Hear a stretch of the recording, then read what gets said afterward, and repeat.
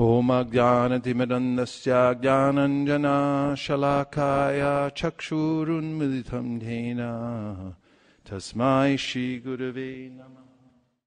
We're taking up at chapter 47, Delivery of the Message of Krishna to the Gopis. When the Gopis saw Uddhava, they observed that his features almost exactly resembled those of Krishna, and they could understand that he was a great devotee of Krishna's. His arms were very long, and his eyes were just like the petals of a lotus flower. He was dressed in yellow garments and wore a garland of lotus flowers. He was dressed in yellow garments and wore a garland of lotus flowers. His face was very beautiful, having achieved the liberation of Sarupya, and thus having the same bodily features as the Lord.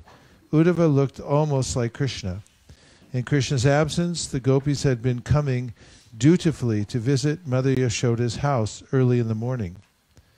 They knew that Nanda Maharaj and Mother Yashoda were always grief-stricken, and they had made it their first duty to come and pay their respects to the most exalted elderly personalities in Vrindavan. Seeing the friends of Krishna, Nanda and Yashoda would remember Krishna himself and be satisfied, and the gopis also would be pleased by seeing Nanda and Yashoda. When the gopis saw that Uddhava was representing Krishna, even in his bodily features, they thought he must be a soul completely surrendered unto the Supreme Personality of Godhead. They began to contemplate, who is this boy who looks just like Krishna? He has the same eyes like the lotus petals, the same raised nose and beautiful face, and he is smiling in the same way. In all respects, he resembles Krishna, Shyamasundar, the beautiful blackish boy. He is even dressed exactly like Krishna. Where has this boy come from? Who is the fortunate girl who has him for her husband? Thus, they talked among themselves. They were very anxious to know about him, and because they were simple, unsophisticated village girls, they surrounded Uddhava. When the gopis understood that Uddhava had a message from Krishna, they became very happy and called him to a secluded place and offered him a nice sitting place. They wanted to talk with him very freely and did not want to be embarrassed before unknown persons. They welcomed him with polite words and great submissiveness. We know that you are a most confidential associate of Krishna, and that he has therefore sent you to Vrindavan to give solace to his father and mother. We can understand that family affection is very strong. Even great sages who have taken the renounced order of life cannot give up family affection cent per cent. Sometimes they think of their family members. Krishna has therefore sent you to his father and mother. Otherwise, he has no further business in Vrindavan. He is now in town. What does he have to know about Vrindavan village or the cows' pasturing grounds? These are not at all useful for Krishna, because he is now a man of the city. Surely he has nothing to do with persons who do not happen to be his family members. Friendships with those outside the family continue as long as there is some selfish interest in them. Otherwise, why should one bother about those outside the family? Specifically, a person attached to the wives of others is interested in them as long as there is a need of sense gratification, just as bumblebees have interest in flowers as long as they want to take the honey out of them. It is psychologically very natural that a prostitute does not care for her paramour as soon as he loses his money. Similarly, when the citizens find that a government is incapable of giving them full protection, they leave the country. A student, after finishing his education, gives up his relationship with the teacher and the school. A priest, after taking his reward from the worshipper, gives him up. When the fruit season is over, birds are no longer interested in the tree. Just after eating in the house of a host, the guest gives up his relationship with him. After a forest fire, when there is a scarcity of green grass, deer and other animals give up the florist. And so a man, after enjoying his girlfriend, gives up his connection with her. In this way, all the gopis indirectly accused Krishna by citing many examples. Uddhava understood that the gopis of Vrindavan were all simply absorbed in the thought of Krishna and his childhood activities. While talking about Krishna with Uddhava, they forgot all about their household business. They even forgot about themselves as their interest in Krishna increased more and more. One of the gopis, named Srimati Radharani, was so much absorbed in thoughts of Krishna by dint of her personal touch with him that she actually began to talk with a bumblebee which was flying there and trying to touch her lotus feet. While the other gopis were talking with Krishna's messenger, Uddhava, Srimati Radharani took that bumblebee to be a messenger from Krishna and began to talk with it as follows. Bumblebee, you are accustomed to drinking honey from flower to flower, and therefore you have preferred to be a messenger of Krishna, who is of the same nature as you. I can see on your mustaches the red powder of kumkum which was smeared on the flower garland of Krishna while it was pressed against the breasts of some other girl who is my competitor. You feel very proud because of having touched that garland, and your mustaches have become reddish. You have come here carrying a message for me, anxious to touch my feet. But, my dear bumblebee, let me warn you, don't touch me. I don't want any messages from your unreliable master. You are the unreliable servant of an unreliable master. It may be that Srimati Radharani purposefully addressed the bumblebee sarcastically in order to indirectly criticize the messenger, Uddhava. Like the other gopis, Srimati Radharani saw that Uddhava's bodily features resembled Krishna's, but she also saw Uddhava as being equal to Krishna. Indirectly, therefore, she indicated that the Uddhava was as unreliable as Krishna himself. Srimati Radharani wanted to give specific reasons why she was dissatisfied with Krishna and his messenger. She addressed the bumblebee. Your master Krishna is exactly of your quality. You sit down on a flower, and after tasting a little honey, you immediately fly away and sit on another flower and taste. Similarly, only once did your master Krishna give me the chance to taste the touch of his lips, and then he left me altogether. I know also that the goddess of fortune, Lakshmi, who is always in the midst of the lotus flower, is constantly engaged in Krishna's service. But I do not know how she has become so captivated by Krishna and why she is so much attached to Krishna, although she knows his actual character. Maybe she is so much captivated by Krishna's sweet words that she cannot understand his real character. As far as we are concerned, we are more intelligent than the goddess of fortune. We are not going to be cheated any more by Krishna or his messengers. According to expert opinion, Lakshmi, the goddess of fortune, is a subordinate expansion of Srimati Radharani. As Krishna has numerous expansions of Vishnu Murtis, so his pleasure potency, Radharani, also has innumerable expansions of goddesses of fortune. Therefore, the goddess of fortune, Lakshmiji, is always eager to be elevated to the position of the gopis.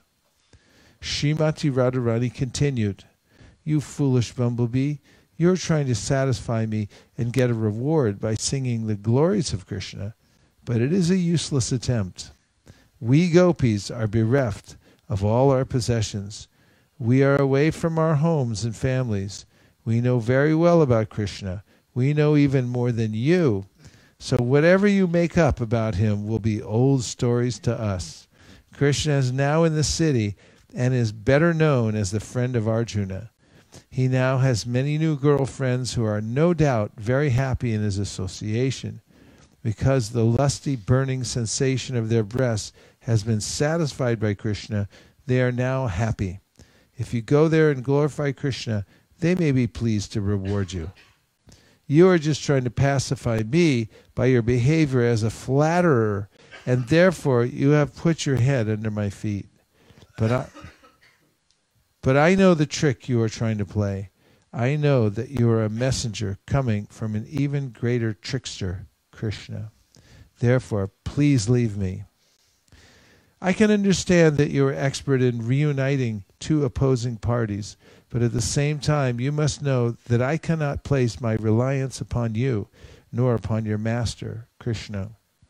We left our husbands, children, and relatives only for Krishna, yet he did not feel any obligation in exchange. At last he left us forlorn. Do you think we can place our faith in him again? We know that Krishna cannot live for a moment without the association of young women. That is his nature. He is finding difficulty in Mathura because he is no longer in the village among innocent cowherd girls. He is in aristocratic society and must be feeling difficulty in making friendships with other young girls. Perhaps you have come here to canvass again or to take us there. But why should Krishna expect us to go there? He is greatly qualified to entice all other girls, not only in Vrindavan or Mathura, but all over the universe. His wonderfully enchanting smile is so attractive, and the movements of his eyebrows are so beautiful that he can call for any woman from the heavenly, middle, or plutonic planets. Even Mahalakshmi, the greatest of all goddesses of fortune, hankers to render him some service. In comparison to all these women of the universe, what are we? We are insignificant.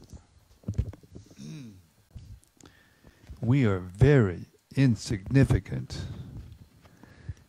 Krishna advertises himself as magnanimous, and he is praised by great saints.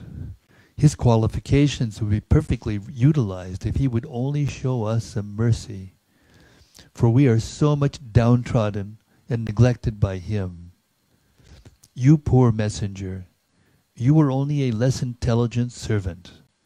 You do not know much about Krishna, how ungrateful and hard-hearted he has been, not only in this life but in his previous lives also. We have all heard this from our grandmother, Purnamasi. She has informed us that Krishna was born in a Kshatriya family previous to this birth and was known as Ramachandra. In that birth, instead of killing Vali, an enemy of his friend, in the manner of a Kshatriya, he killed him just like a hunter. A hunter takes a secure hiding place and then kills an animal without facing it. So Lord Ramachandra, as a Kshatriya, should have fought with Bali face to face, but instigated by his friend, he killed him from behind a tree. Thus he deviated from the religious principles of a Kshatriya. Also, he was so attracted by the beauty of Sita that he converted Shurpanaka, the sister of Ravana, into an ugly woman by cutting off her nose and ears. Shurpanaka proposed an intimate relationship with him, and as a Kshatriya he should have satisfied her, but he was so henpecked that he could not forget Sita Devi and converted Shurnapaka into an ugly woman. Before that birth as a Kshatriya, he took his birth as a Brahmana boy, known as Vamanadev, and asked charity from Bali Maharaj. Bali Maharaj was so magnanimous that he gave him whatever he had, yet Krishna, as Vamanadev, ungratefully arrested him just like a crow and pushed him down to the Patala kingdom. We all know about Krishna and how ungrateful he is, but here is the difficulty. In spite of his being so cruel and hard-hearted, it is very difficult for us to give up talking about him. And it is not only we who are unable to give up this talk, but great sages and saintly persons also engage in talking about him. We gopis of Vrindavan do not want to make any more friendships with this blackish boy, but we do not know how we shall be able to give up remembering and talking about his activities. Since Krishna is absolute, his so-called unkind activities are as relishable as his kind activities. Therefore, saintly persons and great devotees like the gopis cannot give up Krishna in any circumstances. Lord Chaitanya therefore prayed, Krishna, you are free and independent in all respects. You can either embrace me or crush me under your feet, whatever you like. You may make me broken-hearted by not letting me see you throughout my whole life, but you are my only object of love. In my opinion, Srimati Radharani continued, no one should hear about Krishna, because as soon as a drop of nectar, a drop of the nectar of his transcendental activities is poured into the ear, one immediately rises above the duality of attraction and rejection. Being completely freed from the contamination of material attachment, one gives up attachment for this material world, including family, home, wife, children, and everything else materially dear to every person. Being deprived of all material acquisitions, one makes his relatives and himself unhappy. Then he wanders in search of Krishna, either as a human being or in other species of life, even as a bird, and voluntarily accepts the profession of a mendicant. It is very difficult to actually understand Krishna, his name, his qualities, his form, his pastimes, his paraphernalia, and his entourage. Srimati Radharani continued to speak to the black messenger of Krishna. Please, do not talk any more about Krishna. It is better to talk about something else. We are already doomed, like the black-spotted she-deer in the forest, who were enchanted by the sweet musical vibration of the hunter.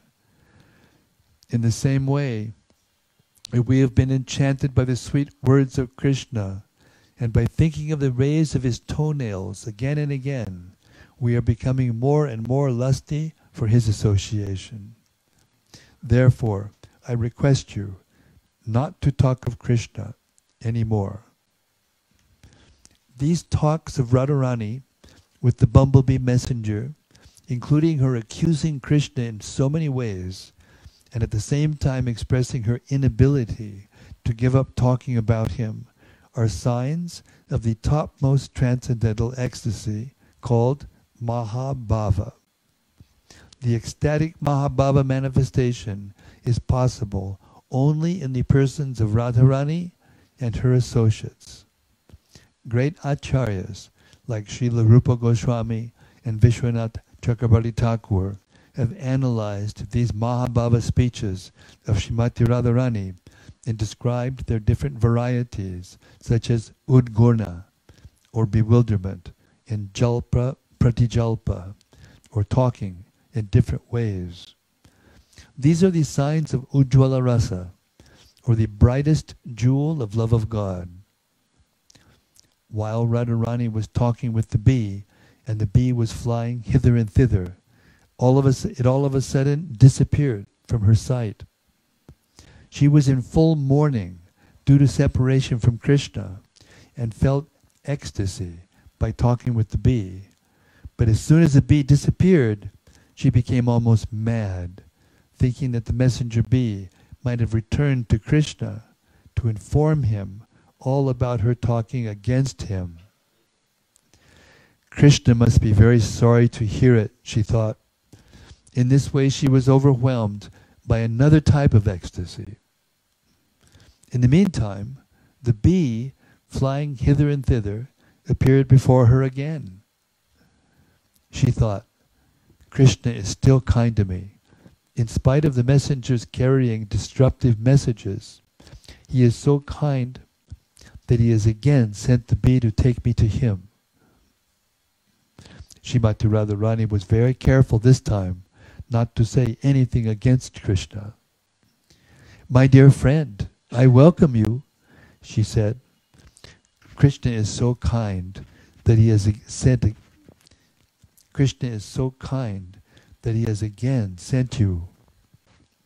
Krishna is so kind and affectionate to me that he has fortunately sent you back, in spite of your carrying my message against him. All good fortune to you, my dear friend. Now you may ask from me whatever you want. I shall give you anything, because you are so kind to me. You have come to take me to Krishna because he is not able to come here, being surrounded by new girlfriends in Mathura.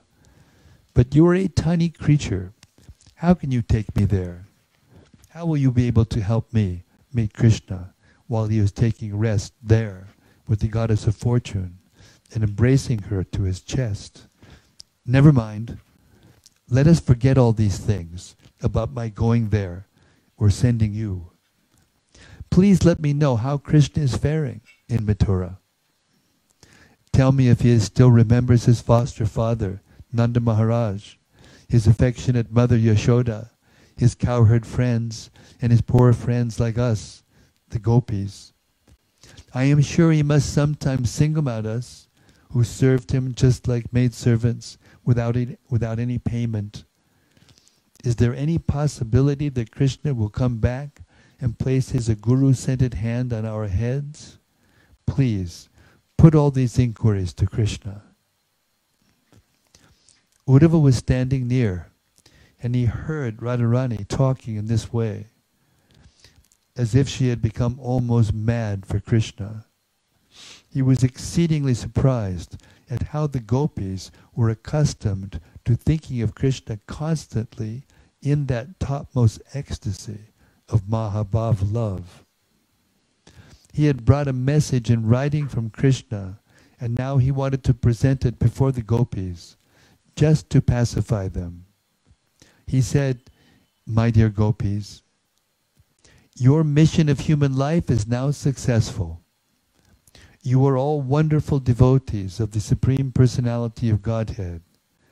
Therefore, you are eligible to be worshipped by all kinds of people. You are worshipable throughout the three worlds because your minds are wonderfully absorbed in the thought of Vasudeva, Krishna. He is the goal of all pious activities and ritualistic performances, such as giving charity, rigidly following the austerity of vows, undergoing severe penances, and igniting the fire of sacrifice. He is the purpose behind chanting different mantras, reading the Vedas, controlling the senses and concentrating the mind in meditation. These are some of the many different processes for self-realization and attainment of perfection of life. But actually, they are meant only for realizing Krishna and dovetailing oneself in the transcendental loving service of the Supreme Personality of Godhead. This is the last instruction of the Bhagavad Gita also, although there are descriptions of different processes of self-realization. At the end, Krishna recommends that one give up everything and simply surrender unto him. All other processes are meant for teaching one how to surrender ultimately under the lotus feet of Krishna. The Bhagavad Gita also says that this surrendering process is completely completed by a sincere person after executing the processes of self-realization in wisdom and austerity for many births. Hare Krishna. Thus ends the morning reading of Krishna, the Supreme Personality of Godhead. Thank you for joining us. We'll take it up again at 3:30 p.m. India time. And thanks to everyone who's joined us online from various places around the world. Hare Krishna. Gaur Premanande Nitai Gaura Hari Bo Bo Bo Nitai Gaura Hari Bo Nitai Gaura Hari Bo Bo Hari Bo Nitai Gaura Hari Bo.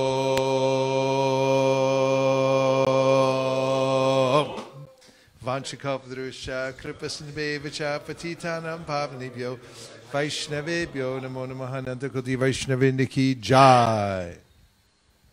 Lunch at 2. You don't have to go home, but you can't stay here.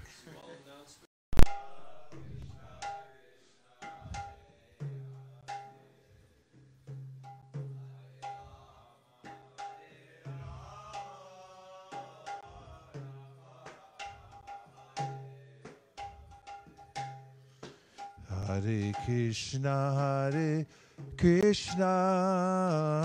Krishna Krishna, Hare Hare, Hare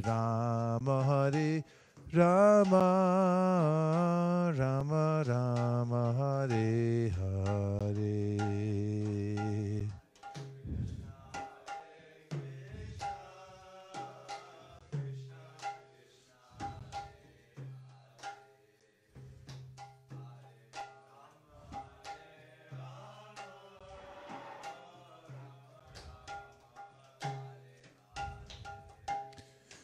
Hare Krishna, Krishna Krishna, Hare Hare, Hare Rama, Rama Rama, Hare Hare.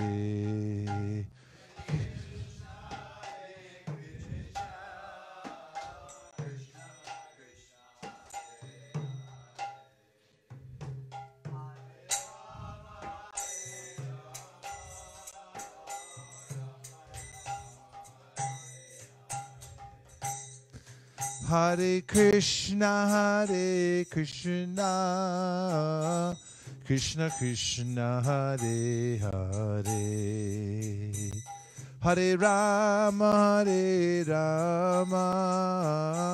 Rama Rama, Hare Hare.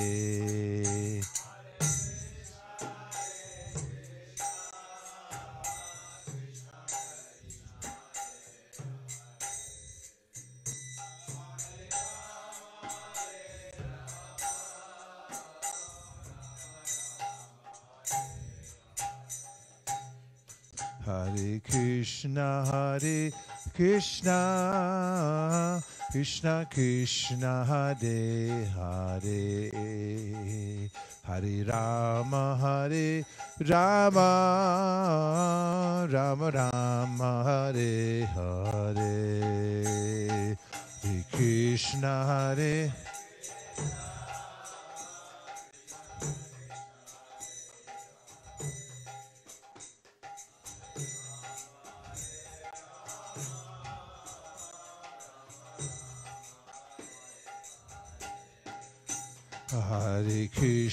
Hare Krishna, Krishna Krishna, Hare Hare,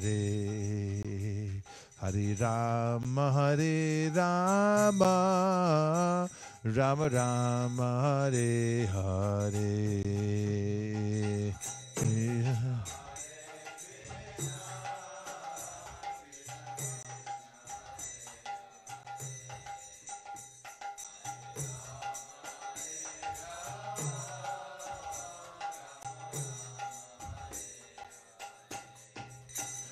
Hare Krishna, Krishna Krishna, Hare Hare, Hare Rama, Rama Rama, Hare Hare.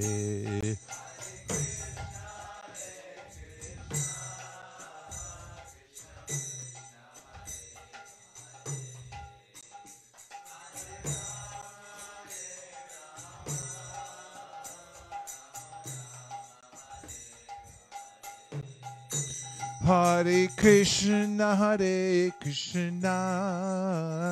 Krishna Krishna, Hare Hare, Hare Rama, Rama Rama, Hare Hare.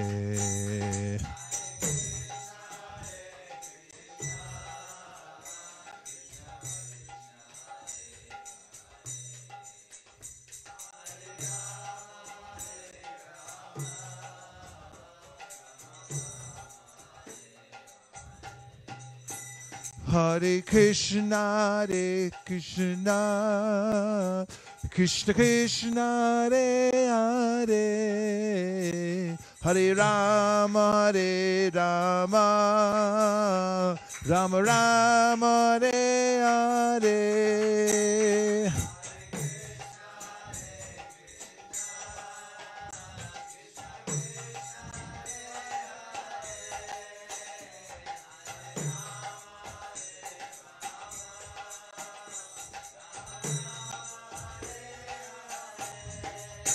Hare Krishna, Krishna Krishna, Hare, Hare Rama, Rama Rama, Hare.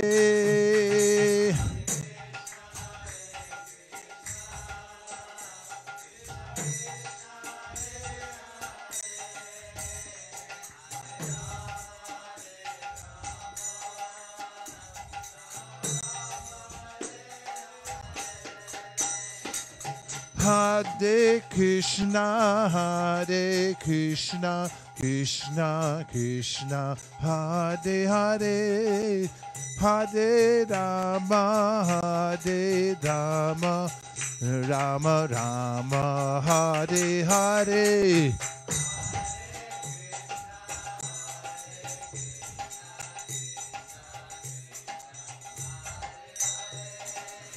Hare Rama,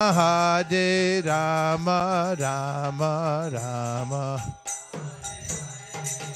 Hare Krishna, Krishna Krishna, Hare Hare, Hare Rama, Rama Rama, Hare Hare.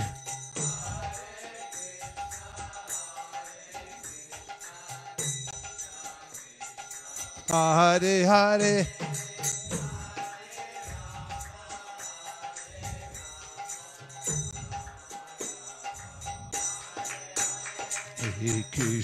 Hare Krishna, Krishna Krishna, Hare Hare, Hare Rama, Rama Rama, Hare Hare, Hare Krishna.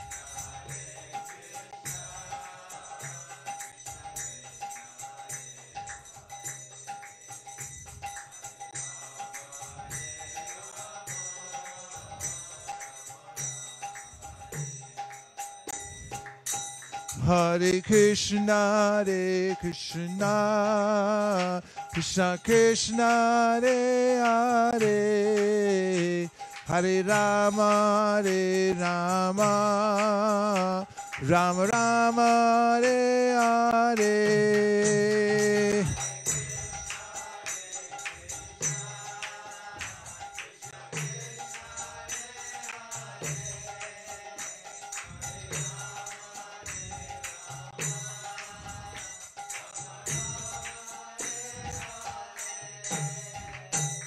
Hare Krishna, Krishna Krishna, Hare Hare, Hare Rama, Rama Rama, Hare Hare. Krishna Krishna, Hare Hare, Hare Rama, Rama. Hare Krishna, Krishna Krishna, Hare Hare, Hare Rama, Rama Rama, Hare Hare. Krishna Krishna, Hare Hare, Hare Rama, Hare Krishna, Hare Krishna, Krishna Krishna, Hare Hare,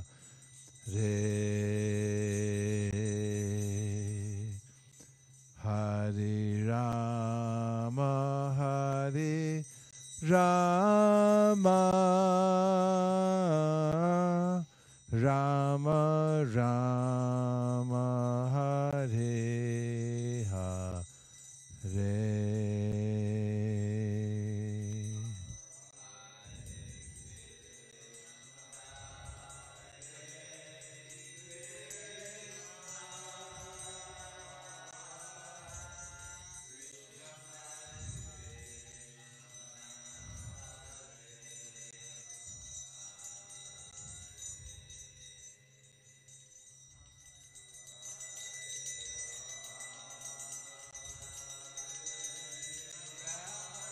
Ma Rama Rama Hare Hare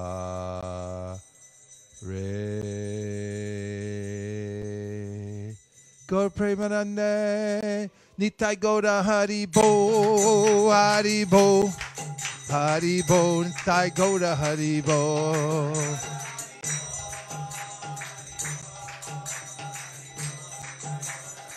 Jaya Jaya Prabhupada, Prabhupada, Prabhupada, Jaya Jaya Prabhupada.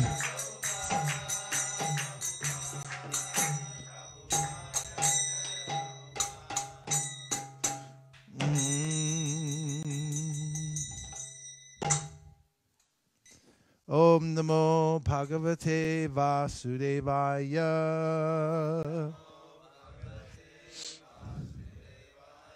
Om Namo Bhagavate Vasudevaya.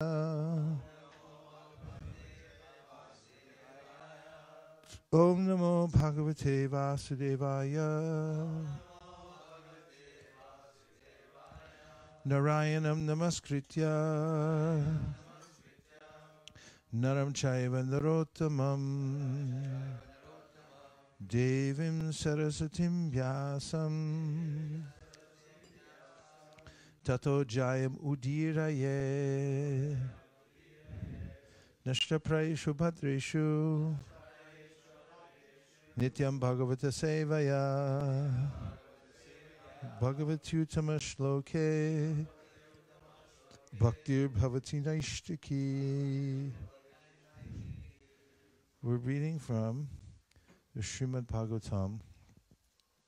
We're taking up in the midsection of chapter 47, delivery of the message of Krishna to the gopis. And we're starting with the paragraph that says, since the perfection of such austerity,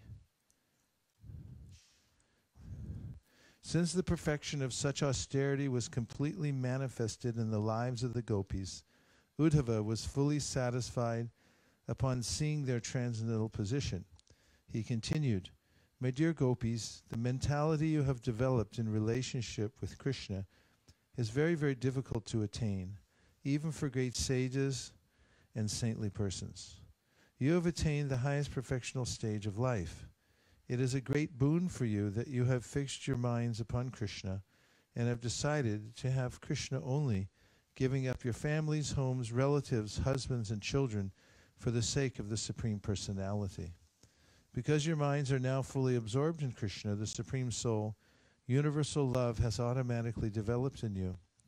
I think myself very fortunate that I have been favored by your grace to see you in this situation.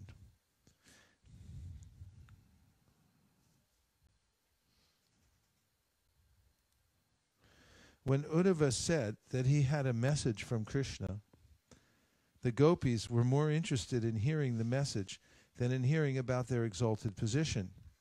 They did not very much like being praised for their high position.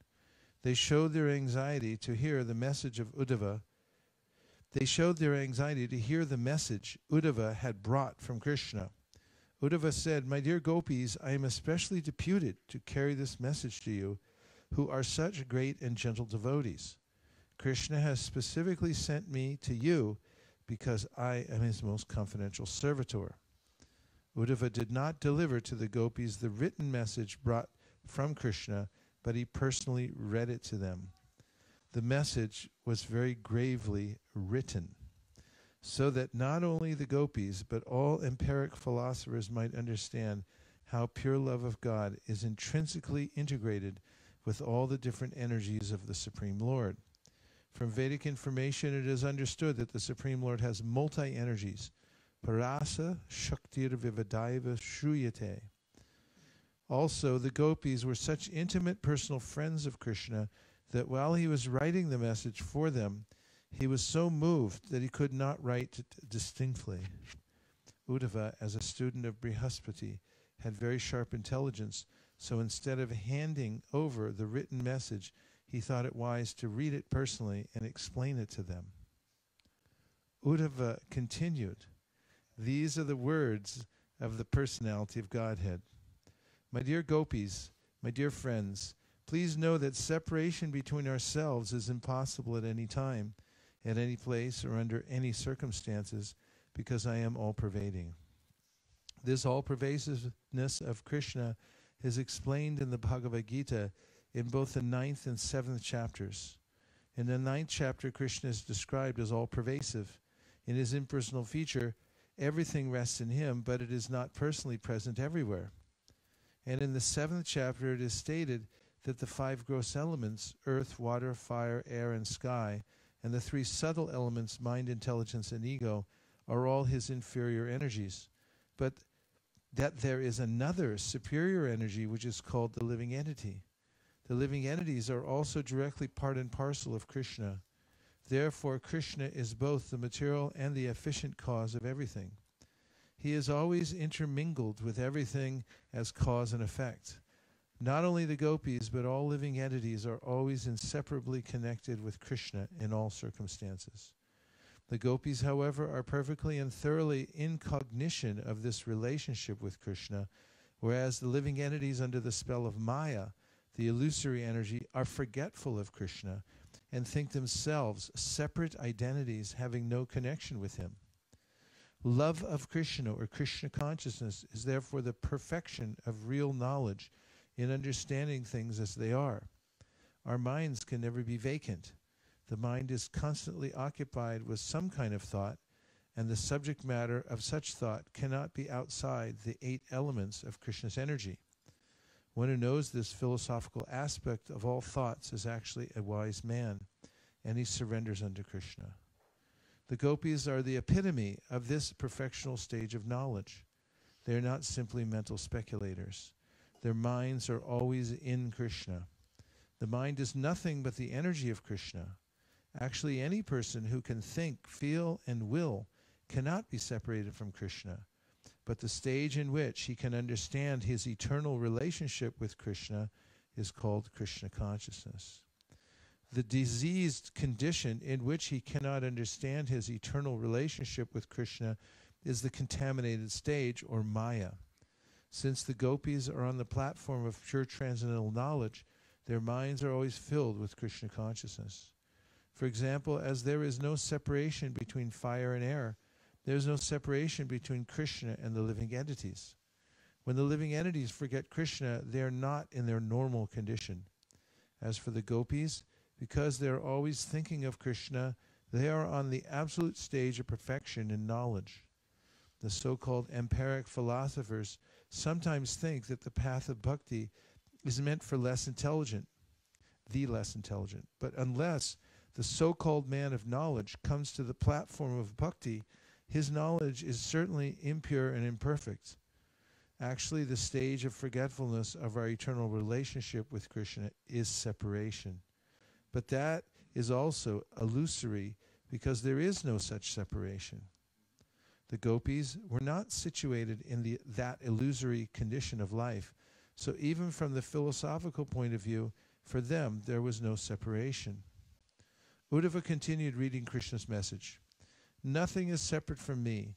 The whole cosmic manifestation is resting on me and is not separate from me. Before the creation, I was existing. This is confirmed in the Vedic literature. Eko Narayana Asinna Brahma Nashanaha.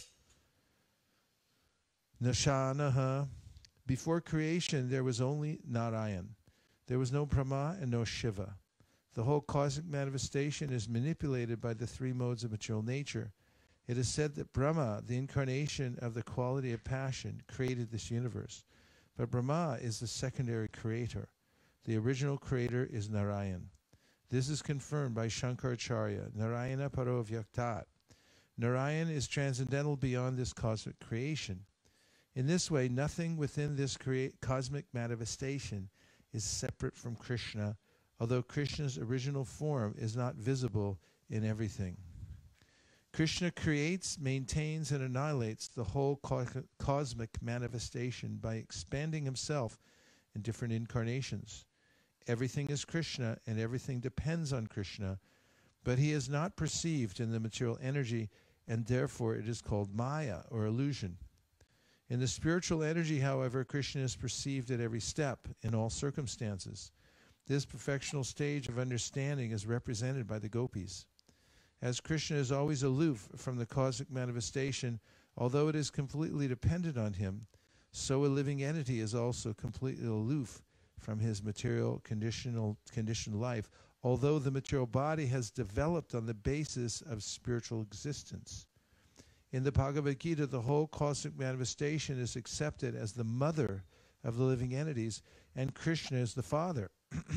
As the father impregnates the mother by injecting the living entity within the womb, Krishna injects all the living entities into the womb of the material nature. They come out in different bodies according to their different fruit of activities. But in all circumstances, the living entity is aloof from this material conditioned life. If we simply study our own bodies, we can understand how a living entity is always aloof from this bodily engagement. Every action of the body takes place by the interactions of the three modes of material nature. We can see at every moment many changes taking place in our bodies, but the spirit soul is aloof from all changes. One can neither create nor annihilate nor interfere with the actions of material nature. The living entity is therefore entrapped by the material body and conditioned in three stages, namely while awake, asleep, and unconscious. The mind acts throughout all three conditions of life. The living entity in his sleeping condition or dreaming condition sees something as real, and when awake he sees the same thing as unreal. It is concluded, therefore, that under certain circumstances he accepts something as real, and under other circumstances he accepts the very same thing as unreal. These matters are the subject of study for the empiric philosopher or the Sankhya yogi. To come to the right conclusion, Sankhya yogis undergo severe austerities and penances, practicing control of the senses and renunciation. All these different ways of determining the ultimate goal of life are compared to rivers, and Krishna is compared to the ocean. As the rivers flow down toward the ocean, all attempts for knowledge flow toward Krishna. After many, many births of endeavor, when one actually comes to Krishna, he attains the perfectional stage. Krishna says in Bhagavad Gita, Klesho dikataras sham, avyakta sakta chetasam. All are pursuing the path of realizing me, but those who have adopted courses without any bhakti find their endeavor very troublesome. Krishna cannot be understood unless one comes to the point of bhakti.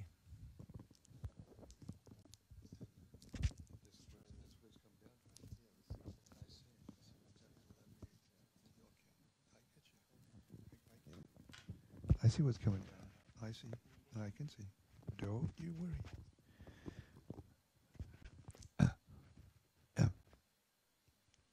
Three paths are enunciated in the Bhagavad Gita. Karma Yoga, Jnana Yoga, and Bhakti Yoga.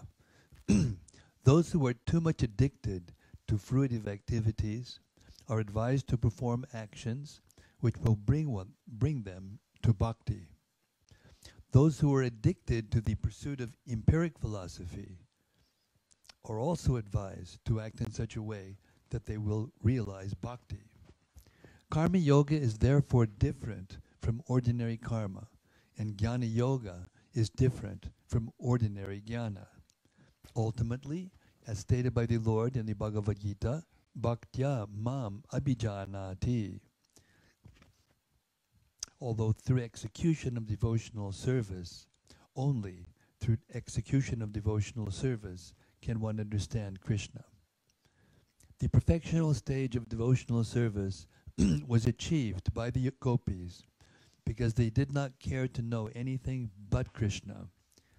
It is confirmed in the Vedas, Kasmin tu bhagavo bhigyate sarvam idam bhigyatam bhavatiti. This means that simply by knowing Krishna, one automatically acquires all other knowledge. Uddhava continued reading Krishna's message. transcendental knowledge of the Absolute is no longer necessary for you. You were accustomed to loving me from the very beginning of your lives. Knowledge of the Absolute Truth is specifically required for persons who want liberation from material existence. But one who has attained love for Krishna is already on the platform of liberation. As stated in the Bhagavad Gita, anyone engaged in unalloyed devotional service is to be considered situated on the transcendental platform of liberation.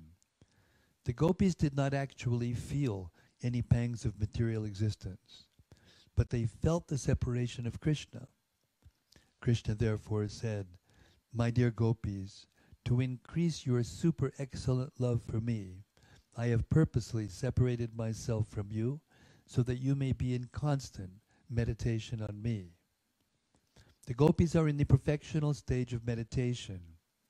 Yogis are generally more fond of meditating than of executing devotional service to the Lord.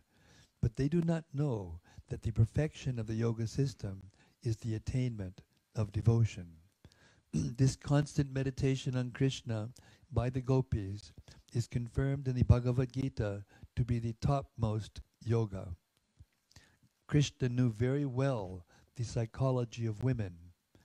When a woman's beloved is away, she thinks of him more in meditation than when he is present before her. Krishna wanted to teach through the behavior of the gopis that one who is constantly in trance, like the gopis, surely attains his lotus feet. Lord Chaitanya taught people in general the method of Vipralambha Seva, which is the method of rendering service unto the Supreme Personality of Godhead in the feeling of separation. The 6 Goswamis also taught worship of Krishna in the feeling of the gopis in separation. The prayers composed by Srinivasacharya about the Goswamis explain these matters very clearly. Srinivasacharya said that the gopis were always absorbed in the ocean of transcendental feelings in the mood of the gopis. Maybe I did say that wrong. The prayers composed by Srinivasacharya about the Goswamis explain these matters very clearly. Srinivasacharya said that the Goswamis were always absorbed in the ocean of transcendental feeling in the mood of the gopis. When they lived in Vrindavan, they were searching for Krishna, crying, "Where are you, Krishna? O gopis, where are you? Where are you, Srimati Radharani?"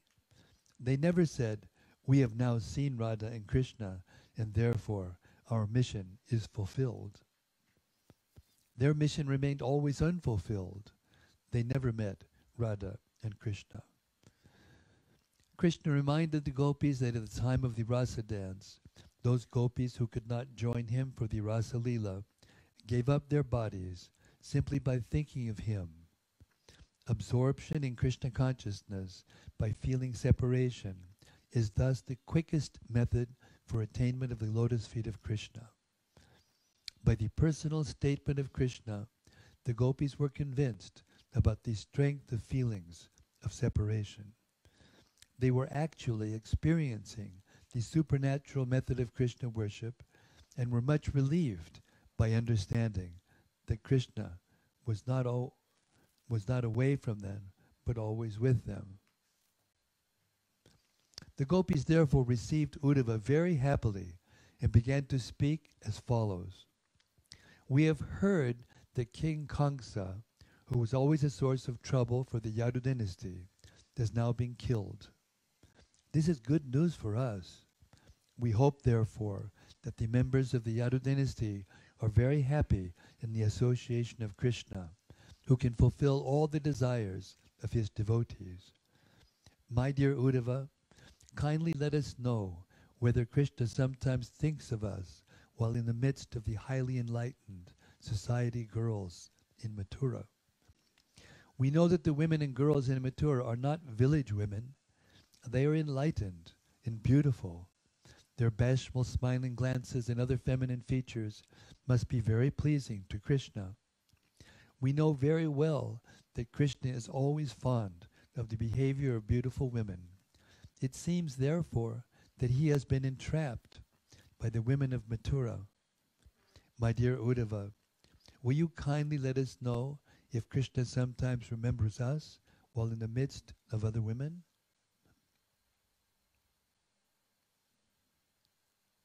Another gopi inquired, does he remember that night in the midst of the Kumuda flowers and moonlight, when Vrindavan became exceedingly beautiful?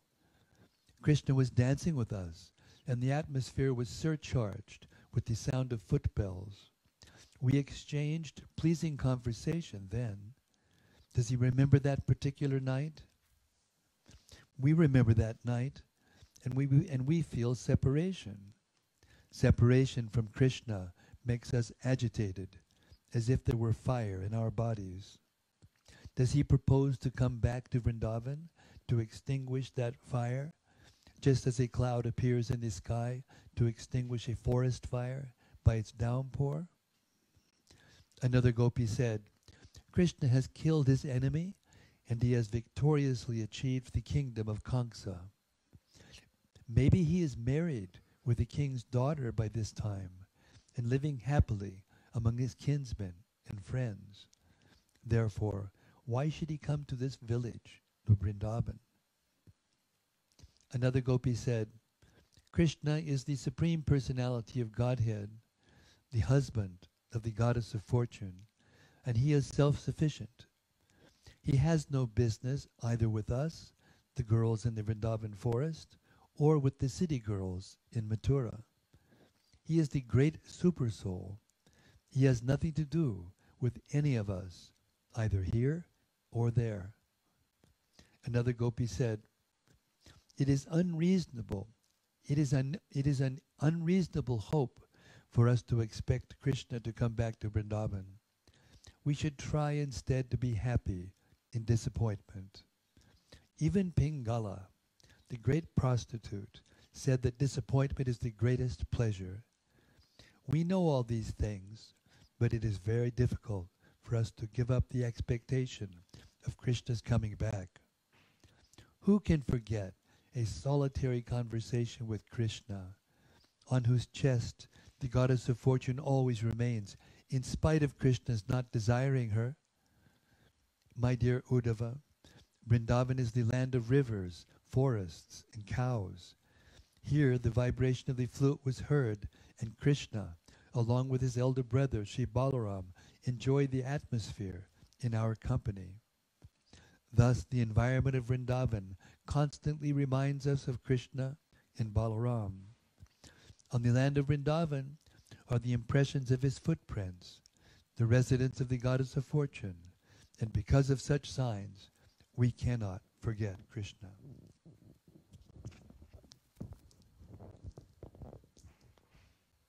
The gopis further expressed that Vrindavan was still full of all opulence and good fortune.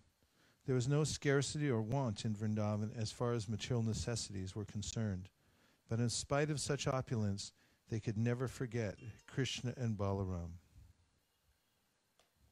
We constantly remember various attractive features of beautiful Krishna, his walking, his smiling, his joking words. We have all become lost by the dealings of Krishna, and it is impossible for us to forget him. We always pray to him, exclaiming, Dear Lord, dear husband of the Goddess of Fortune, dear Lord of Vrindavan, and deliverer of the distressed devotees. It's weird. Sorry. We have all become lost by the dealings of Krishna, and it is impossible for us to forget him. We always pray to him, exclaiming, Dear Lord, dear husband of the Goddess of Fortune, dear Lord of Vrindavan, and deliverer of the distressed devotees. We have now fallen and merged into an ocean of distress. Please, therefore, come back to Vrindavan and deliver us from this pitiable condition. Uddhava minutely studied the transcendental abnormal condition of the gopis in their separation from Krishna, and he thought it wise to repeat again and again all the pastimes they had enjoyed with him. Materialistic persons are always burning in a blazing fire of material miseries. The gopis were burning in a transcendental blazing fire due to separation from Krishna. The blazing fire exasperating the gopis, however, is different from the fire of the material world.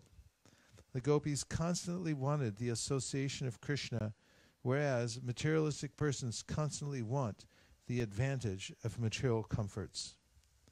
It is stated by Vishwanath Chakravarti Thakur that Krishna saved the cowherd boys from the blazing fire, forest fire, within a second, while their eyes were closed.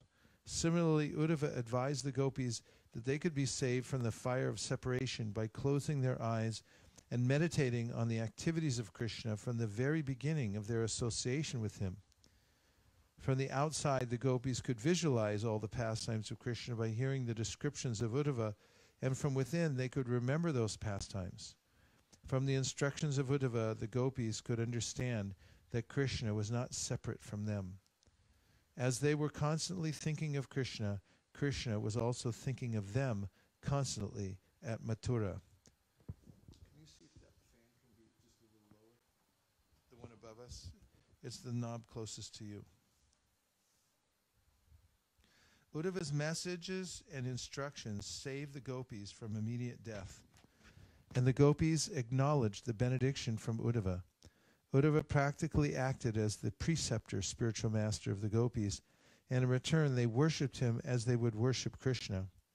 It is recommended in authoritative scriptures that the spiritual master be worshipped on the level of the Supreme Personality of Godhead because of being his very confidential servitor, and it is accepted by great authorities that the spiritual master is the external manifestation of Krishna. The gopis were relieved from their transcendental burning condition by realizing that Krishna was with them. Internally, they remembered his association within their hearts, and externally, Uddhava helped them associate with Krishna by his conclusive instructions. The Supreme Personality of Godhead is described in the scriptures as Adhoksaja, which indicates that he is beyond the perception of all material senses. Although beyond the material senses, he is present in everyone's heart. At the same time, he is present everywhere by his all-pervasive feature of Brahman.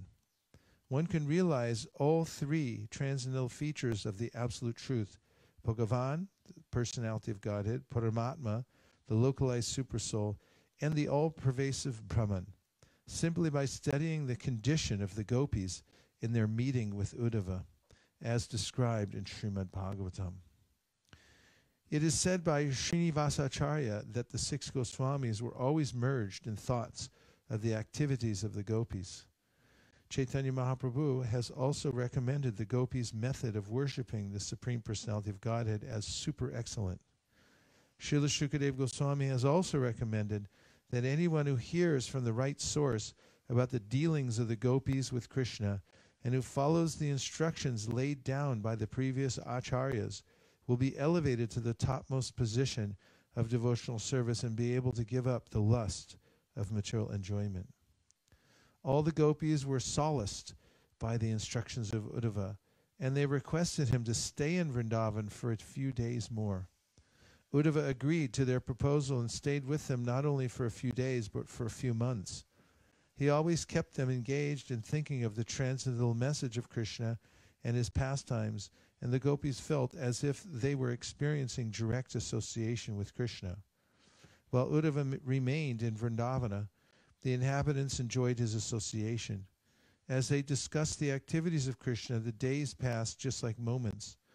Vrindavana's natural atmosphere, with the presence of the river Jamuna, its nice orchards of trees decorated with various fruits, Govardhan Hill, caves, blooming flowers, all combined to inspire Uddhava to narrate Krishna's pastimes.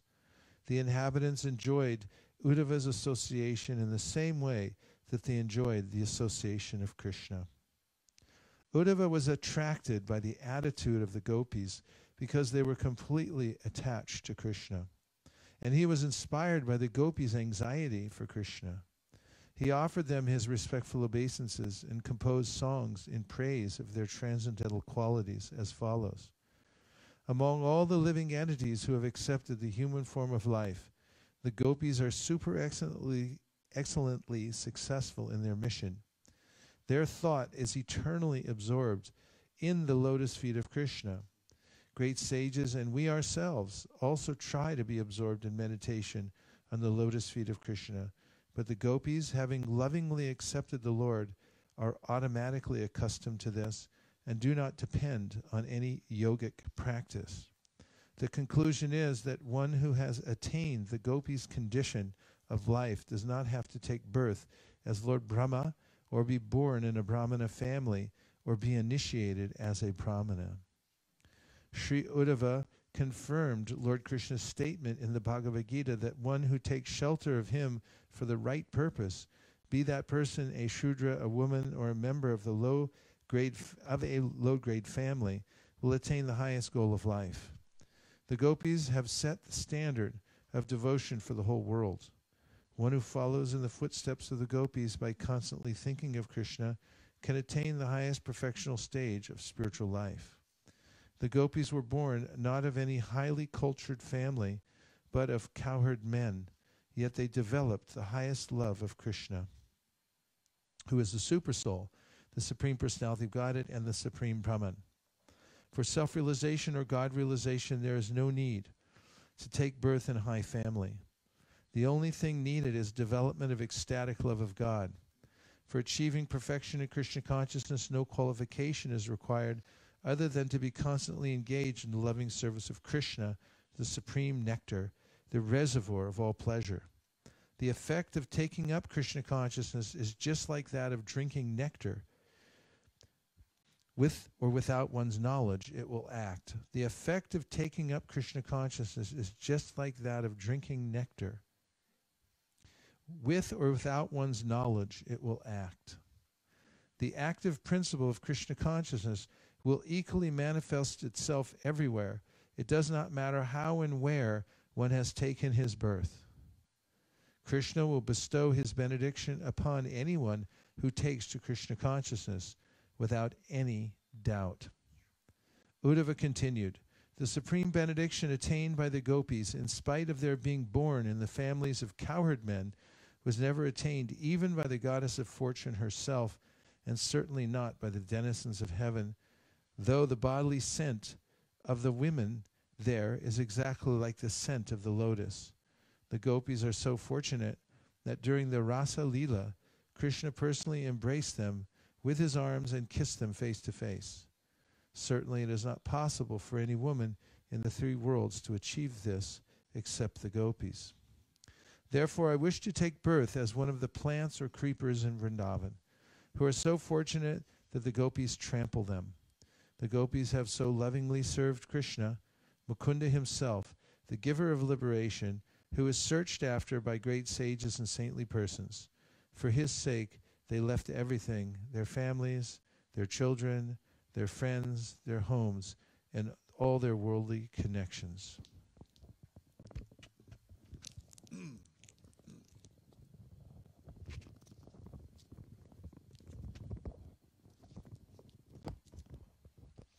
Uddhava appreciated the exalted position of the gopis and wished to fall down and take the dust of their feet on his head. Yet he dared not ask the gopis to offer the dust from their feet. Perhaps they would not be agreeable. Therefore, to have his head smeared with the dust of the gopis' feet without their knowledge, he desired to become only an insignificant clump of grass or herbs in the land of Vrindavan. The gopis were so much attracted to Krishna that when they heard the vibration of his flute, they instantly left their homes, families, children, honor, and feminine bashfulness, and ran toward the place where Krishna was standing. They did not consider whether they were passing over the road or through the jungles.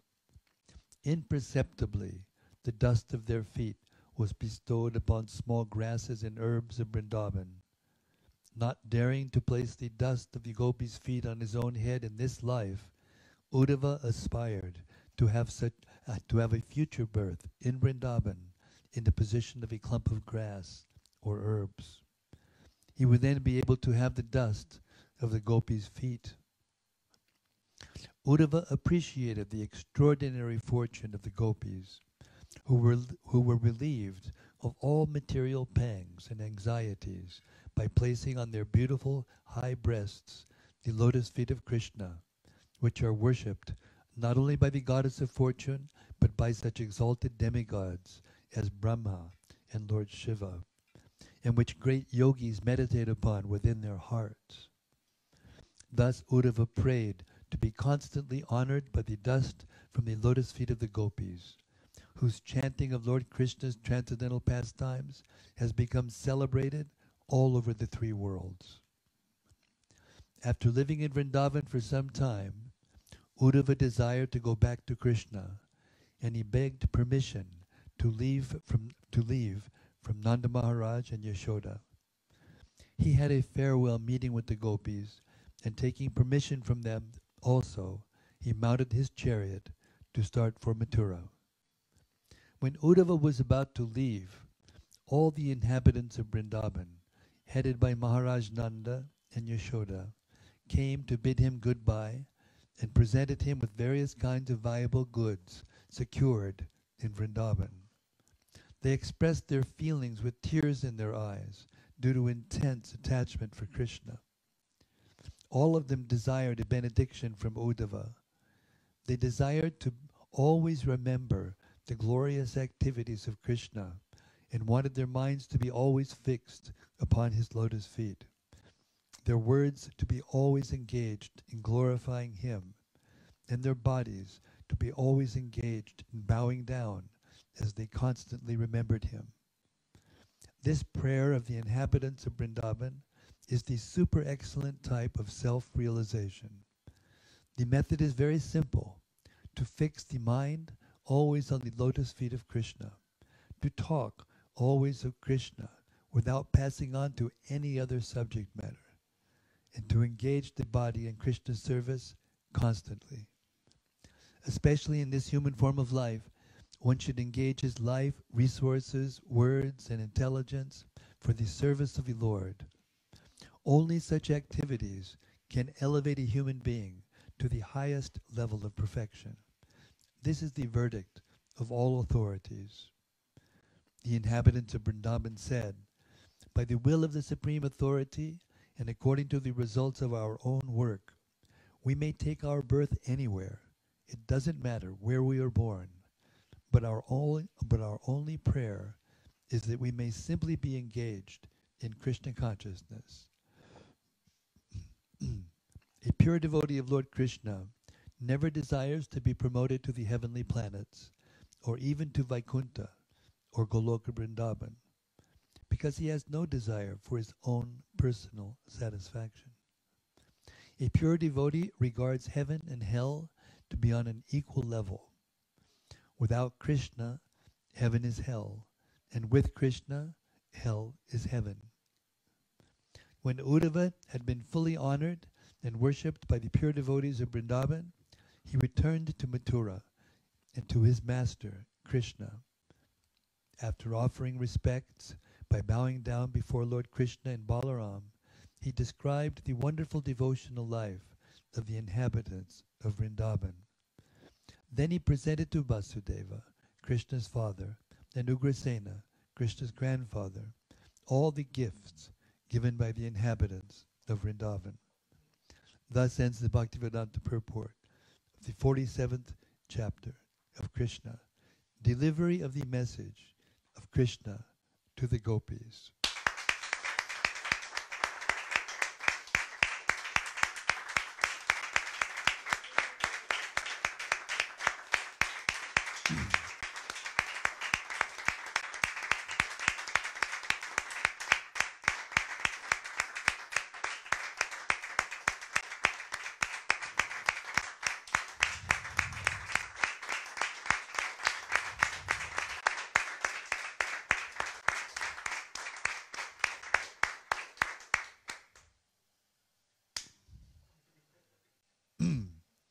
Chapter 48. Krishna pleases his devotees. For days together, Krishna heard from Uddhava all the details of his visit to Vrindavan, especially the condition of his father and mother, and of the gopis and the cowherd boys. Lord Krishna was fully satisfied that Uddhava was able to solace them by his instructions and by the message delivered to them. Lord Krishna then decided to go to the house of Kubja, the hunchback woman who had pleased him by offering him sandalwood pulp when he was entering the city of Mathura. As stated in the Bhagavad Gita, Krishna always tries to please his devotees as much as the devotees try to please Krishna. As the devotees always think of Krishna within their hearts, Krishna always thinks of his devotees within himself.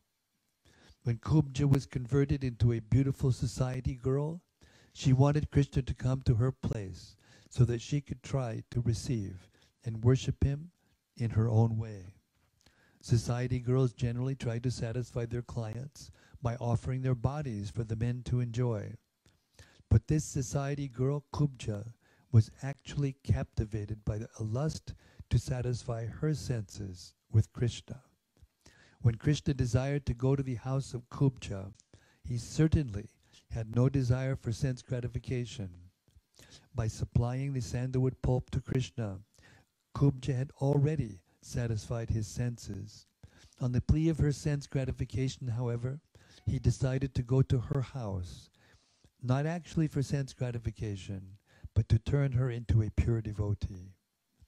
Krishna is always served by many thousands of goddesses of fortune.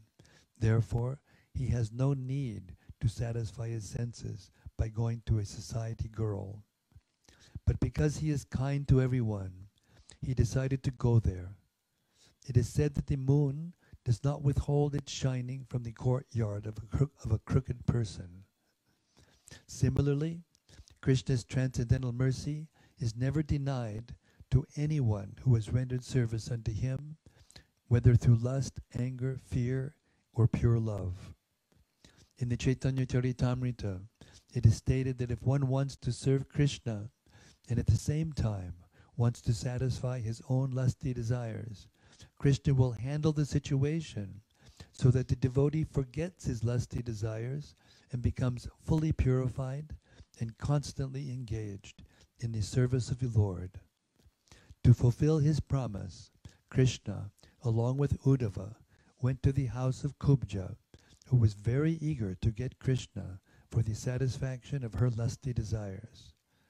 When Krishna reached her house, he saw that it was completely decorated in a way to excite the lusty desires of a man. This suggests that there were many nude pictures, on top of which were canopies and flags embroidered with pearl necklaces, along with comfortable beds and cushioned chairs. The rooms were provided with flower garlands and were nicely scented with incense and sprinkled with scented water. And the rooms were illuminated by nice lamps. When Kubja saw that Lord Krishna had come to her house to fulfill his promised visit, she immediately got up from her chair to receive him cordially. Accompanied by her many girlfriends, she began to talk with him with great respect and honor. After offering him a nice place to sit, she worshipped Lord Krishna in a manner just suitable to her position. Uddhava was similarly received by Kubja and her girlfriends, but he did not want to sit on an equal level with Krishna, and thus he simply sat down on the floor.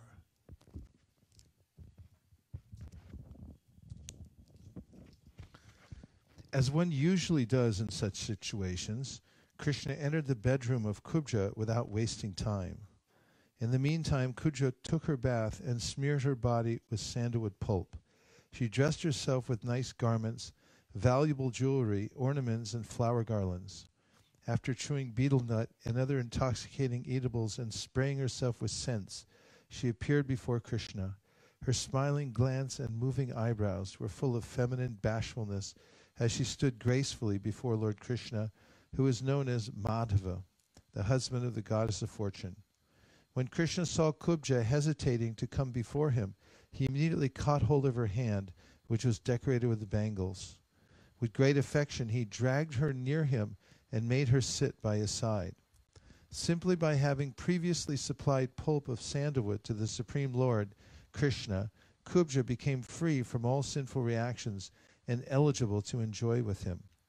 She then took Krishna's lotus feet and placed them on her breasts, which were burning with the blazing fire of lust.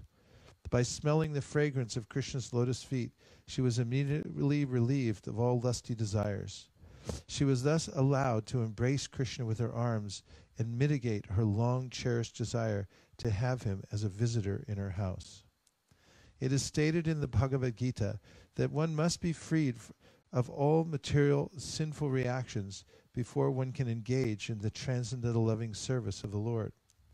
Simply by supplying sandalwood pulp to Krishna, Kubja was thus rewarded. She was not trained to worship Krishna in any other way. Therefore, she wanted to satisfy him by her profession. It is confirmed in the Bhagavad Gita that the Lord can be worshipped even by one's profession, and if it is sincerely offered for the pleasure of the Lord. Kubja told Krishna, "My dear friend, kindly remain with me at least for a few days and enjoy with me. My dear lotus-eyed friend, I cannot leave you immediately. Please grant my request." We need that Vishwanath Chakravarti Thakur. As stated in the Vedic versions, the Supreme Personality of Godhead has multi-potencies. According to expert opinion, Kubja represents the Bhu Shakti potency of Krishna, just as Srimati Radharani represents his Chit Shakti potency. Although Kubja requested Krishna to remain with her for some days, Krishna politely impressed upon her that it was not possible for him to stay. Krishna visits this material world occasionally, whereas his connection with the spiritual world is eternal. Krishna is always present either in the Vaikuntha planets or in the Goloka Vrindavan planet. The technical term of his presence in the spiritual world is Aprakat Leela. After satisfying Kubja with sweet words, Krishna returned home with Uddhava. There is a warning in Srimad Bhagavatam that Krishna is not very easily worshipped, for he is the Supreme Personality of Godhead, the chief among the Vishnu Tattvas. To worship Krishna or have association with him is not very easy. Specifically, there is a warning for devotees attracted to Krishna through conjugal love. It is not good for them to desire sense gratification by direct association with Krishna. Actually, the activities of sense gratification are material. In the spiritual world, there are symptoms like kissing and embracing, but there is no sense gratificatory process as it exists in the material world. This warning is specifically for those known as sahajias, who take it for granted that Krishna is an ordinary human being. They desire to enjoy sex life with him in a perverted way. In a spiritual relationship, sense gratification is most insignificant. Anyone who desires a relationship of perverted sense gratification with Krishna must be considered less intelligent. His mentality requires to be reformed. Thank you. After a while, Krishna fulfilled his promise to visit Akrura at his house. Akrura was in relationship with Krishna as his servitor, and Krishna wanted to get some service from him. He went there accompanied by Lord Balaram and Uddhava. When Krishna, Balaram, and Uddhava approached the house of Akrura, Akrura came forward, embraced Uddhava, and offered respectful obeisances, bowing down before Lord Krishna and Balaram. Krishna, Balaram, and Uddhava offered him obeisances in turn and were offered appropriate sitting places.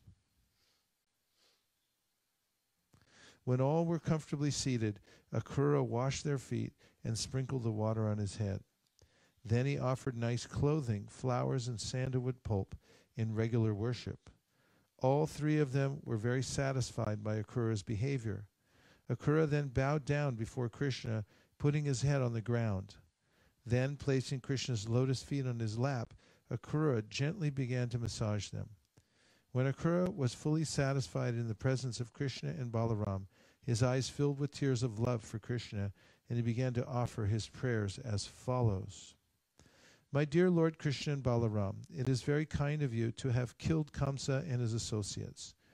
You have delivered the whole family of the Yadu dynasty from the greatest calamity. The Yadus will always remember your saving of their great dynasty. My dear Lord Krishna and Balaram, both of you are the original personality from whom everything is emanated, the original cause of all causes. You have inconceivable energy, and you are all pervasive. There is no cause and effect, gross or subtle, but you. You are the Supreme Brahman, realized through the study of the Vedas. By your inconceivable energy, you are actually visible before us. You create this cosmic manifestation by your own potencies, and you enter into it yourself. As the 5 material elements, earth, water, fire, air, and sky, are distributed in everything manifested by different kinds of bodies, so you alone enter the various bodies created by your own energy. You enter the body as the individual soul, and independently as the supersoul. As it is confirmed in the Bhagavad Gita that the material body is created by Krishna's inferior energy, that the living entities, the individual souls, are his parts and parcels, and that the supersoul is his localized representation. Thus, while the material body, the living entity, and the supersoul constitute an individual living being, originally they are all different energies of the one Supreme Lord. Akrura continued, in the material world, you create, maintain, and dissolve the whole manifestation by the interactions of the 3 material qualities, namely goodness, passion, and ignorance. But you are not implicated in the activities of those material qualities, for your supreme knowledge is never overcome like the knowledge of the individual living entity. The Supreme Lord enters the material cosmos and causes creation, maintenance, and destruction in their due course, whereas the part and parcel living entity enters the material elements and has his material body created for him. The difference between the living entity and the Lord is that the living entity is part and parcel of the Supreme Lord and has the tendency to be overcome by the interactions of the material qualities. Krishna, the Parabrahman, or the Supreme Brahman, being always situated in full knowledge, is never overcome by such activities. Therefore, Krishna is called Achyuta, meaning he who never falls down. Krishna's knowledge of his spiritual identity is never overcome by material action, whereas the minute part and parcel living entities are prone to forget their spiritual identity due to material action. The individual living entities are eternally part and parcel of God, minute sparks of the original fire, Krishna. As sparks are prone to be extinguished, but not the blazing fire, so the living entities can be overcome by material activities, whereas Krishna never can. Akrura continued, less intelligent men misunderstand your transcendental form to be made of material energy, but that concept is not at all applicable to you. Actually, you are all spiritual, and there is no difference between you and your body. Therefore, there is no question of your being conditioned or liberated. You are ever liberated in any condition of life. As stated in the Bhagavad Gita, only fools and rascals consider you an ordinary man. To consider your lordship one of us, conditioned by the material nature, is a mistake due to our imperfect knowledge. When people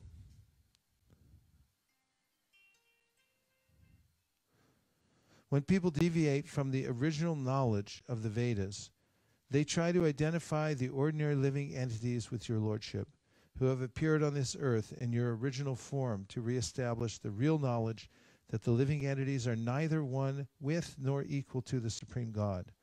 My dear Lord, you are always situated in uncontaminated goodness, Shuddha Sattva. Your appearance is necessary to reestablish actual Vedic knowledge, as opposed to the atheistic philosophy which tries to establish that God and the living entities are one and the same. My dear Lord Krishna, this time you have appeared in the home of Vasudeva as his son, with your plenary expansion, Sri Balaram. Your mission is to kill all the atheistic royal families and destroy their huge military strength. You have adventured yourself to minimize the burden of the world, and to fulfill this mission, you have glorified the dynasty of Yadu by appearing as one of its members.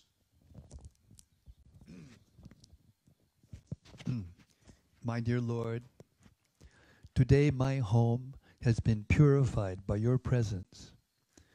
I have become the most fortunate person in the world, the Supreme Personality of Godhead, who is worshipable by all different kinds of demigods, pitas, kings, emperors, and other living entities, and who is the super soul of everything, has come into my home. The water of his lotus feet purifies the three worlds, and now he has kindly come to my place. Who in the three worlds, among factually learned men, will not take shelter of your lotus feet and surrender unto you? Who, knowing well that no one can be as affectionate as you are to your devotees, is so foolish that he will decline to become your devotee? Throughout the Vedic literature, it is declared that you are the dearmost friend of every living entity. This is confirmed in the Bhagavad Gita, Suridam Sarvabhutanam. You are the Supreme Personality of Godhead, completely capable of fulfilling the desires of your devotees. You are the real friend of everyone. In spite of giving yourself to your devotees, you are never depleted of your original potency. Your potency neither decreases nor increases in volume. My dear Lord, it is very difficult for even great mystic yogis and demigods to ascertain your movements or approach you. Yet out of your causeless mercy, you have kindly consented to come to my home. This is the most auspicious moment in the journey of my material existence. By your grace only, I can now understand that my home, my wife, my children, and my worldly possessions are all bonds to material existence. Please cut the knot and save me from this entanglement of false society, friendship, and love. Lord Sri Krishna was very much pleased by Akrura's offering of prayers. With his smile captivating Akrura more and more, the Lord replied to his submissive devotional statements with the following sweet words. My dear Akrura, in spite of your submissiveness, I consider you my superior, on the level with my father and teacher, and most well-wishing friend. You are therefore to be worshipped by me, and since you are my uncle, I am always to be protected by you. I desire you to maintain me, for I am one of your children. Apart from this filial relationship, an exalted devotee like you is always to be worshipped by everyone. Anyone who desires good fortune must offer his respectful obeisances unto personalities like you, who are greater than the demigods. People worship the demigods, anxious to know about the sons of Pandu, because at a very young age they had lost their father. Being very friendly to his devotees, Krishna was anxious to know about them, and therefore he deputed Akrura to go to Hastinapur and get information of the real situation. Krishna continued, I have heard that after King Pandu's death, his young sons, Yudhishthir, Bhima, Arjuna, Nakula, and Sahadeva, along with their widowed mother, have come under the charge of Dhritarashtra, who is to look after them as their guardian. But I have also heard that Dhritarashtra is not only blind from birth, but also blind in his affection for his cruel son, Duryodhana. The 5 Pandavas are the sons of King Pandu, but Dhritarashtra, due to Duryodhana's plans and designs, is not favorably disposed toward them. Kindly go there and study how Dhritarashtra is dealing with the Pandavas. On receipt of your report, I shall consider how to favor them. In this way, the Supreme Personality of Godhead Krishna ordered Akrura to go to Hastinapur, and then he returned home, accompanied by Balaram and Uddhava. Thus end the Bhaktivedanta purport of the 48th chapter of Krishna. Krishna pleases his devotees.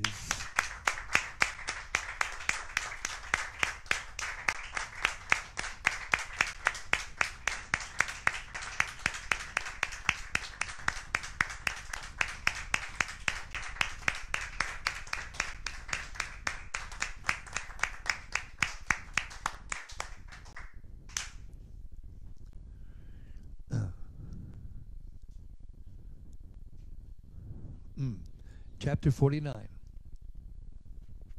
Ill-motivated Dhritarashtra. Thus ordered by the Supreme Personality of Godhead Sri Krishna, Akrura visited Hastinapur, said to be the site of what is now New Delhi. The part of New Delhi, still known as Indraprastha, is accepted by people in general as the old capital of the Pandavas. The very name Hastinapur suggests that there were many Hastis, or elephants. Because the Pandavas kept many elephants in the capital, it was called Hastinapur.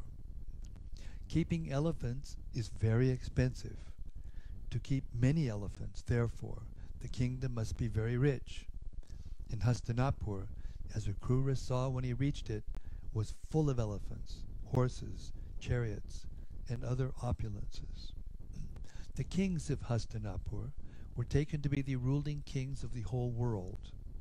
Their fame was widely spread throughout the entire kingdom, and their administration was conducted under the good counsel of learned brahmanas. After seeing the very opulent capital city, Akrura met King Dhritarashtra. He also saw grandfather Bhishma sitting with him. After meeting them, he went to see Vidura, and then Kunti, Akrura's cousin. One after another, he saw King Bhalika and his sons Somadatta, Dronacharya, Kripacharya, Karna, and Suyodhana. Suyodhana is another name for Duryodhana. Then he saw the sons of Dronacharya, Ashwatthama, the son of Dronacharya, Ashwatthama, as well as the 5 Pandava brothers and other friends and relatives living in the city. All those who met Akrura, known also as the son of Gandhini, were very much pleased to receive him and inquire about the welfare of their respective relatives. He was offered a good seat at his receptions, and he in turn inquired about the welfare and activities of his relatives. Since he was deputed by Lord Krishna to visit Hastinapur, it is understood that he was very intelligent in studying a diplomatic situation. Dhritarashtra was unlawfully occupying the throne after the death of King Pandu, despite the presence of Pandu's sons. Akrura could understand very well that ill-motivated Dhritarashtra was much inclined in favor of his own sons. In fact, Dhritarashtra had already usurped the kingdom and was now intriguing to dispose of the 5 Pandava brothers. Akrura knew that all the sons of Dhritarashtra, headed by Duryodhana, were very crooked politicians. Dhritarashtra did not act in accordance with the good instructions given by Bhishma and Vidura. Instead, he was being conducted by the ill instructions of such persons as Karna and Shakuni. Akrura decided to stay in Hastinapur for a few months to study the whole political situation.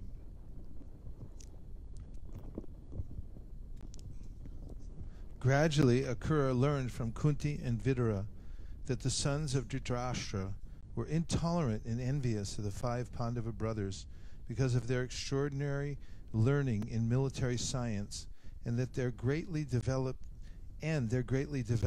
bodily strength. The Pandavas acted as truly chivalrous heroes, exhibited all the good qualities of Kshatriyas, and were very responsible princes, always thinking of the welfare of the citizens. Akrura also learned that the envious sons of Dhritarashtra had tried to kill the Pandavas by poisoning them.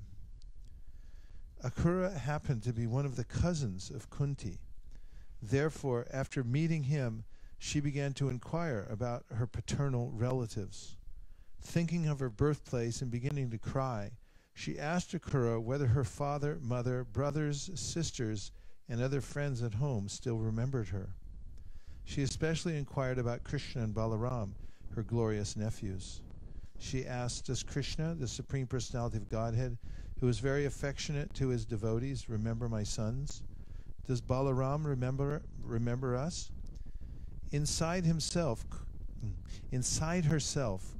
Kunti felt like a she-deer in the midst of tigers, and actually her position was like that. After the death of her husband, King Pandu, she was supposed to take care of the 5 Pandava children, but the sons of Dhritarashtra were always planning to kill them.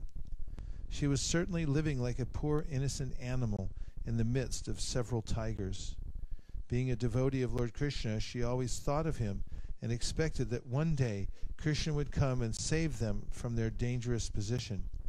She inquired from Akrura whether Krishna proposed to come to advise the fatherless Pandavas how to get free of the intrigues of Dhritarashtra and his sons. Talking with Akrura about all these affairs, she felt herself helpless and exclaimed, my dear Krishna, you are the supreme mystic, the super soul of the universe. You are the real well-wisher of the whole universe. My dear Govinda, at this time you are far away from me, yet I pray to surrender unto your lotus feet. I am now grief-stricken with my 5 fatherless sons. I can fully understand that but for your lotus feet there is no shelter or protection. Your lotus feet can deliver all aggrieved souls because you are the Supreme Personality of Godhead. One can be safe from the clutches of repeated birth and death by your mercy only. My dear Krishna, you are the Supreme Pure One, the Super Soul and the Master of all yogis. What can I say? I can simply offer my respectful obeisances unto you. Accept me as your fully surrendered devotee. Although Krishna was not present before her, Kunti offered her prayers to him as if she were in his presence face to face. This is possible for anyone following in the footsteps of Kunti. Krishna does not have to be physically present everywhere. He is actually present everywhere by spiritual potency, and one simply has to surrender unto him sincerely. When Kunti was offering her prayers and very feelingly to Krishna, she could not check herself and began to cry loudly before Akrura. Vidura was also present, and both Akrura and Vidura became very sympathetic to the mother of the Pandavas and began to solace her by glorifying her 5 sons, namely Yudhishthira, Arjuna, Bhima, Nakula, and Sahadeva. They pacified her, saying that her sons were extraordinarily powerful. She should not be perturbed about them, since they were born of great demigods like Yamaraj, Indra, and Vayu. Akrura decided to return home and report on the strange circumstances in which he found Kunti and her 5 sons.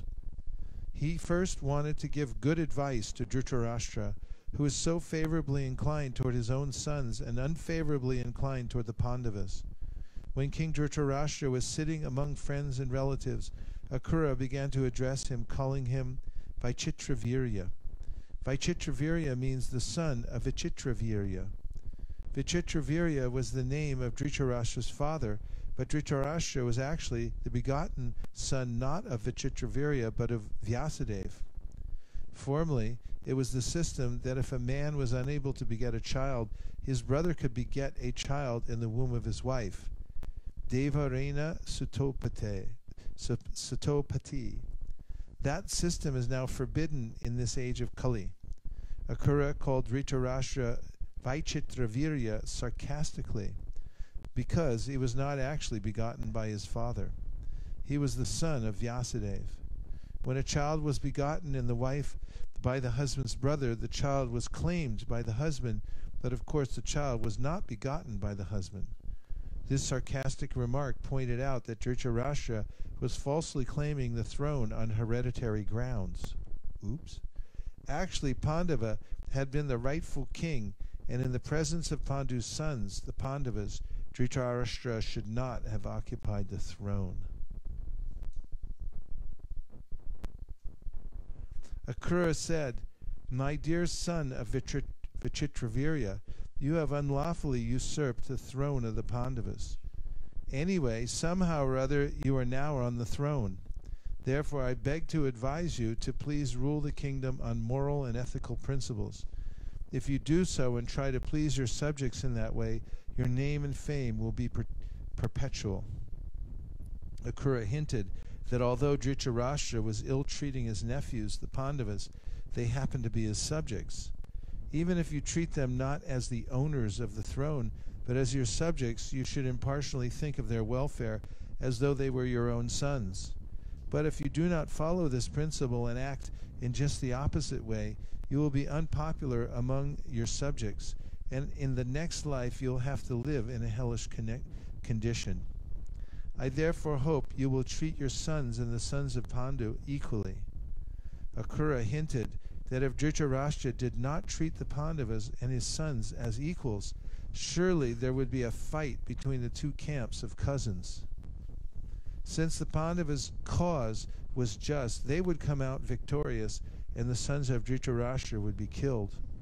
This was a prophecy told by Akrura to Dhritarashtra.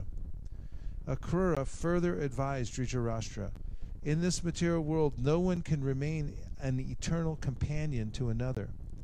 Only by chance do we assemble together in a family, society, community, or nation, but at the end, because every one of us has to give up the body, we must be separated. One should not therefore be unnecessarily affectionate toward family members." Dhritarashtra's affection was also unlawful. It did not show much intelligence. In plain words, Akrura hinted to Dhritarashtra that his staunch family affection was due to his gross ignorance of fact, or his blindness to material principles, or his blindness to moral principles. Although we appear combined together in a family, society, or nation, each of us has an individual destiny. Everyone takes birth according to individual past work. Therefore, everyone must individually enjoy or suffer the result of his own karma. There is no possibility of improving one's destiny by cooperative living. Huh? I got to read that again. There's no possibility of improving one's destiny by cooperative living.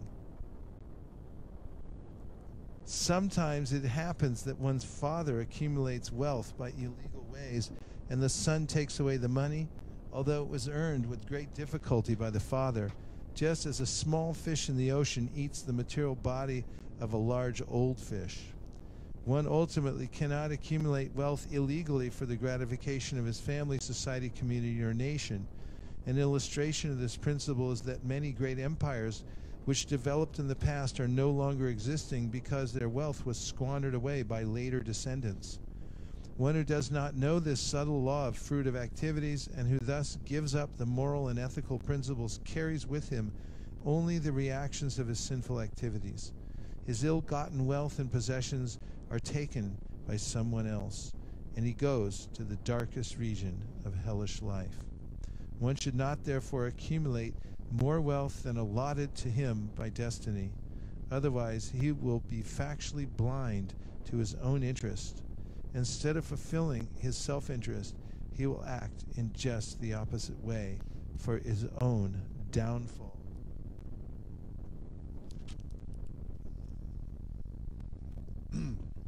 Akrura continued, "My dear Dhritarashtra, I beg to advise you not to be blind to the facts of material existence.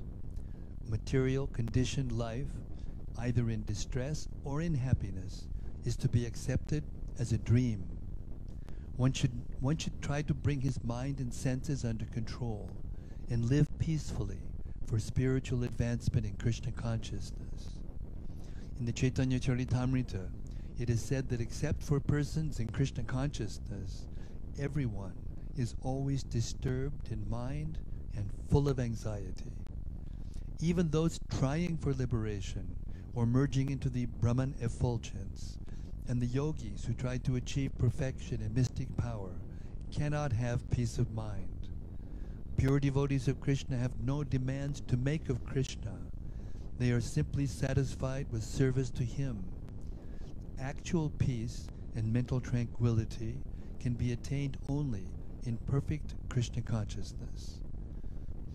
After hearing these moral instructions from Akrura, Dhritarashtra replied, "My dear Akrura, you are very charitable in giving me good instructions, but unfortunately I cannot accept them. A person destined to die does not utilize the effects of nectar, although it may be administered to him. I can understand that your instructions are valuable. Unfortunately, they do not stay in my flickering mind, just as the glittering lightning in the sky does not stay fixed in a cloud. I can understand only that no one can stop the onward progress of the Supreme Will. I understand that the Supreme Personality of Godhead Krishna has appeared in the family of the Yadus to decrease the burdensome load of this earth." Dhritarashtra hinted to Akrura that he had complete faith in Krishna, the Supreme Personality of Godhead. At the same time, he was very partial to his family members. In the very near future, Krishna would vanquish all the members of his family, and in a helpless condition, Dhritarashtra would take shelter of Krishna's lotus feet. To show his special favor to a devotee, Krishna usually takes away all the objects of his material affection, thus forcing the devotee to be materially helpless, with no alternative to accept the lotus feet of Krishna. This actually happened to Dhritarashtra after the end of the battle of Kurukshetra. Dhritarashtra could realize Dhritarashtra could realize two opposing factors acting before him. He could understand that Krishna was there to remove all the unnecessary burdens of the world. His sons were an unnecessary burden, and so he expected that they would be killed. At the same time, he could not rid himself of his unlawful affection for his sons. Understanding these two contradictory factors, he offered his respectful obeisances to the Supreme Personality of Godhead. The contradictory ways of material existence are very difficult to understand. They can be taken only as the inconceivable execution of the plan of the Supreme, who by his inconceivable energy creates this material world and enters into it and sets it into motion, the three modes of nature. When everything is created, he enters into each and every living entity and into the smallest atom. No one can understand the incalculable plans of the Supreme Lord. After hearing this statement, Akrura could clearly understand that Dhritarashtra was not going to change his policy of discriminating against the Pandavas in favor of his sons. He at once took leave of his friends in Hastinapur and returned to his home in the kingdom of the Yadus. After returning home, he vividly informed Lord Krishna and Balaram of the actual situation in Hastinapur and the intentions of Dhritarashtra. Akrura was sent to Hastinapur by Krishna to study these, and by the grace of the Lord, he was successful. Thus in the Bhaktivedanta purport of the 49th chapter of Krishna, ill-motivated Dhritarashtra